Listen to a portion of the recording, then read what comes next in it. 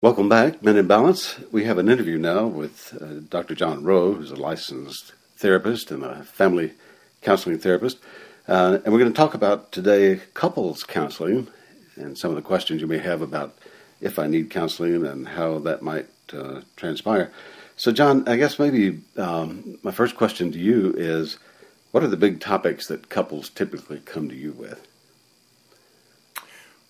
Well, Jerry, the number one problem that people say they're having is probably communication. And I find that most couples really do have trouble communicating, particularly around dealing with conflict. Most people haven't grown up in families where they saw conflict handled effectively or respectfully. And that usually is the first thing that they state. Of course, there are plenty of other crucial problems in relationships having to do with handling money, the amount or frequency of sexual intimacy and physical intimacy, and of course, the thing that women often state is they don't feel that their husbands understand them or listen to them. So when they say communication, that might be really an open door for a bunch of other stuff. Absolutely. Yeah. So, well, let's talk about this question of whether men understand them or not. I mean, we are different. Men are different. We were raised differently. We were conditioned differently. Certainly our expectations growing up are different. So what is it we don't get? Well, I think it's a complicated issue. And I've come to think of it as a conflict of systems of reward and value, that people come together in relationships and in marriage because they love each other and because they do understand each other. But when couples get caught up in the processes of earning a living and becoming successful in the world of business, or corporate culture, and then raising children, you can see that the marital satisfaction graphs do pretty well from the time a couple courts and gets married until they have their first child, and then the marital satisfaction drops precipitously. And I think that the issue is that the culture of materialism and success is so vastly different from the culture of friendship and intimacy. And women often are the ones who end up holding the side of friendship and intimacy. And men are often the ones that either hold or get stuck with the values and the culture of materialism and success. And they're often like oil and water. They don't mix well together. So I'm just want to be clear. Are you saying then that guys tend to want to acquire more toys and women want to develop the relationship? Is that basically? Yeah, I think that's one way of saying it, that men are conditioned to be the providers. You know, we are still basically, in our roots, we are hunter-gatherers. So men are the ones often, although sometimes, these days, both husband and wife may have careers. That's frequently the issue. So when they try to balance the demands of career and acquiring and accomplishing things with nurturing and maintaining a relationship, it becomes quite a challenge. So that's why we guys hate to hear her say we need to talk about our relationship. That will make most men run. But it is true. I mean, she needs something from us, right? And too often we're not available or able or willing or whatever to give that, right? Yes, and men often feel resentful as if the wife doesn't appreciate all that he's doing to support the family, and why can't she just accept what he does offer through his efforts and his work? Why does he also have to sit down and listen and talk about feelings? Yeah. Well, so all of a sudden, really, both parties are not getting what they thought they bargained for, right? I mean, she's wanting emotional closeness, and he's wanting someone who's approving of what he does, and neither of those needs are getting met. Yes, absolutely. Yeah. So you mentioned earlier that our family of origin has a lot to do with how we relate to each other. Let's talk some more about that. Obviously we have two different sets of values coming into the marriage, and those often clash, if no more than just the way we learn to handle conflict, for example. Why can't we just negotiate those things out? I like you, so why can't I get used to your style? Yes. Well, I think part of the issue is that the tools that we saw our parents use, the ways that we saw them negotiate relationships, are not adequate for the model of marriage we've evolved to in our culture. So you're saying that times have changed? Times have changed, and this is pretty well documented now. Terrence Real is an author who has a book called The New Rules of Marriage. And he claims that around the turn of the century was the benchmark time when the rules changed, and that the main precipitators of the change were the women's movement and women's capacity to make a living almost equivalent to what men can make. So women have financial power they didn't have before, and they also have a voice. And what women really want from relationships is different from what our fathers and mothers, our parents, wanted from relationships. They were often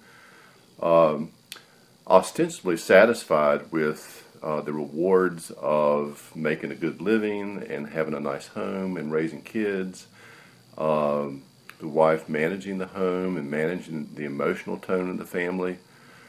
But around the turn of the century, the year 2000, all this changed, and Terrence Real says most of us men never got the memo that the rules changed.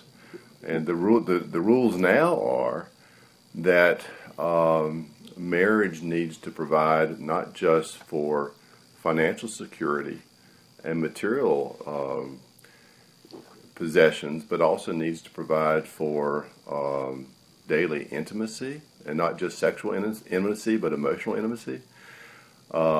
Also, occasional but regular periods of romance, equality in decision making, and mutuality. All these things are new to most marriages, and I often say that if the new model of marriage is a 12-hour clock, we're only in the first 5 minutes. Wow. So we're making a lot of mistakes. Okay, so that I have to get away from this idea that I've heard some guys say that they think of marriage as like a refrigerator. You plug it in and it ought to work for about 20 years. No maintenance, right? That's the old model. But it's no good. It's no good. Yeah. So we can't go back. Well, I think Freud was the first one to ask this question. What is it that women want? I mean, do you got an answer on that? Well, Freud's not here, so we can't ask him. Women want to be women. And I think, again, it's well documented that in the past, up to about the turn of the century, it really was a man's world. And women pretty much had to fit into that world as the caregivers. But women are saying that there's more to them than being caregivers. They also have needs, they have feelings that they need to feel that are understood by men. And also women are saying they want power, not power necessarily to use over anybody, but they want a voice. They want to be able to make a difference beyond the sphere of home and family. So they're feeling incomplete in some way. Yes. Yeah. And they're looking to us to complete them, or exactly what? Well, probably in the same way that men are looking to women to complete them. Right, yeah. Because we get conditioned in the opposite way to be providers and to be strong and to not feel, to not express needs. We see it as weakness. So we project all this on women to carry for us. And women are saying they don't want to carry us in that way. Yeah. So we got to take care of ourselves to some degree. I'm just curious, when you get a couple that comes in for counseling and they're barely able to speak to each other, how do you go from there to getting differences resolved? Is that a tough road, by the way? Uh, Ostensibly, it seems like it is. Often women will say that I'll bring my husband, but don't expect him to talk much. And I always love that comment because I'm a little bit like a bull. To me, it's a red flag. You want to go after it. And I want to go after it. My bias is that because women are such natural caretakers, they often do most of the talking in the relationship, which unconsciously and unintentionally shuts men down. Right. And men then become comfortable in the role of not talking much because they often don't want to bare their souls. And so it's a self-fulfilling prophecy that I love to challenge in the first session. And I do that simply by encouraging couples to take turns talking. And often it's the case the man has much more to say than the woman ever dreamed. I'm sure. In fact, I've heard guys say, my wife says she wants me to talk, but if I really opened up and told her what I was thinking, she couldn't handle it. So what do you say to him? Well, I think that's a little bit too strong. It's not so much that women don't want to handle it or can't handle it. It may be that they don't know how to handle it. And they don't know how to take themselves off their own pedestal of feeling like they have to work so hard to take care of men and take care of the family. Their challenge is to learn to listen, to learn to be receptive, to learn to take some of the pressure off themselves. I guess we need to put a disclaimer in here that not all men are this way. In fact, I see some men who claim that their wives are the ones who are silent, and so I suppose it can go either way. But in the case of a couple that's wrestling with communication issues of this depth, it just seems to me that for men to make a lot of progress in that area, where a wife would say, "Now you're getting there," that's a big effort. It's really a gargantuan effort. I can remember when I started my clinical training, I was involved in a very intensive group experience as a chaplain in a hospital, and that's where I became unfrozen. I had kept my feelings to myself, didn't want to be seen as vulnerable, didn't want to expose my soul, and it was terrifying. And if it's that way for me, I think it's that way for most men. Absolutely. So really, we're talking about a guy who has spent most of his adult life being told not to express himself. Then he's in a marriage all of a sudden where that's a requirement. That's right. Yeah. That's right. And the whole idea of expressing feelings is often not in a man's memory bank. So, if women's issues and men's issues are somewhat different, it sounds like, though, at the root they're similar in some ways. I mean, they both need affirmation from each other. They both need some assurance that the other person is in this thing for the long haul and all of that. Yes. Yes, and if couples can remember what it was like when they courted, because courting is so different from normal experience.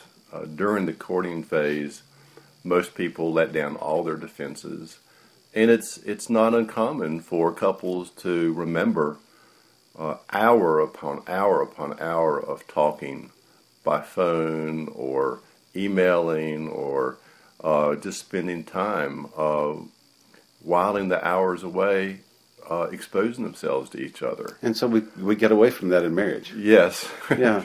Yes. So we have a couple minutes left. So you got any pointers for either the men or the women coming to counseling? What would you say?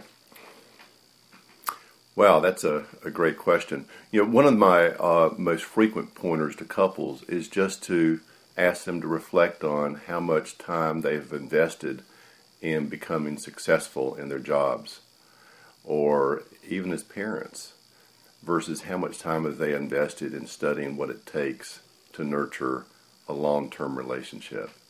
And it's not uncommon for most couples to say they've never read a book, they've never gone to a class, they've never attended a retreat. And when they begin to look at actually unconsciously how they have really not attended to these kinds of things, they become curious, and there's lots of resources that couples can begin to tune into to build some concepts and vocabulary they can use with each other. I've heard a lot of men say, I refuse to go to counseling because I want to be able to fix any problem I've got myself. That's not right? Well, can that be right? It's obviously not right, and it will bode ill for their relationship. And if the truth be told, most men don't come to therapy until they see that kind of macho John Wayne approach just doesn't work. And he gets his first clue from the wife who says, that ain't working, right? Or she says, not tonight, dear. Yeah, enough times. Enough times.